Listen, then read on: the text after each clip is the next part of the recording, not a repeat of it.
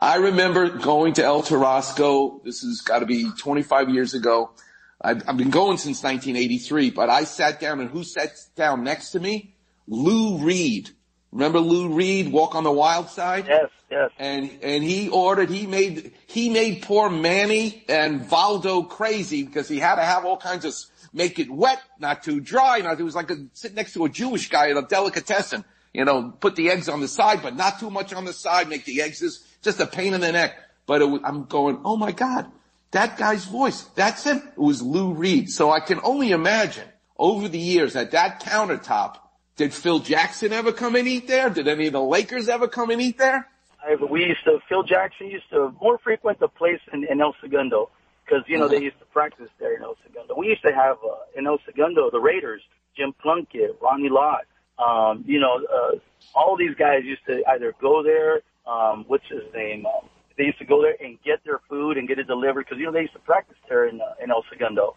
And Bo Jackson, he was always going in there picking up some food. It was great. I mean, there in Manhattan Beach, we had a lot of celebrities. We still do.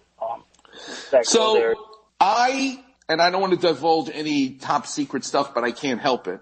The guacamole at El Tarasco is the greatest guacamole you'll ever have. And I think it was Valdo's brother. I don't want to get Valdo into trouble. I finally couldn't take it anymore. And I said, how come this tastes so good?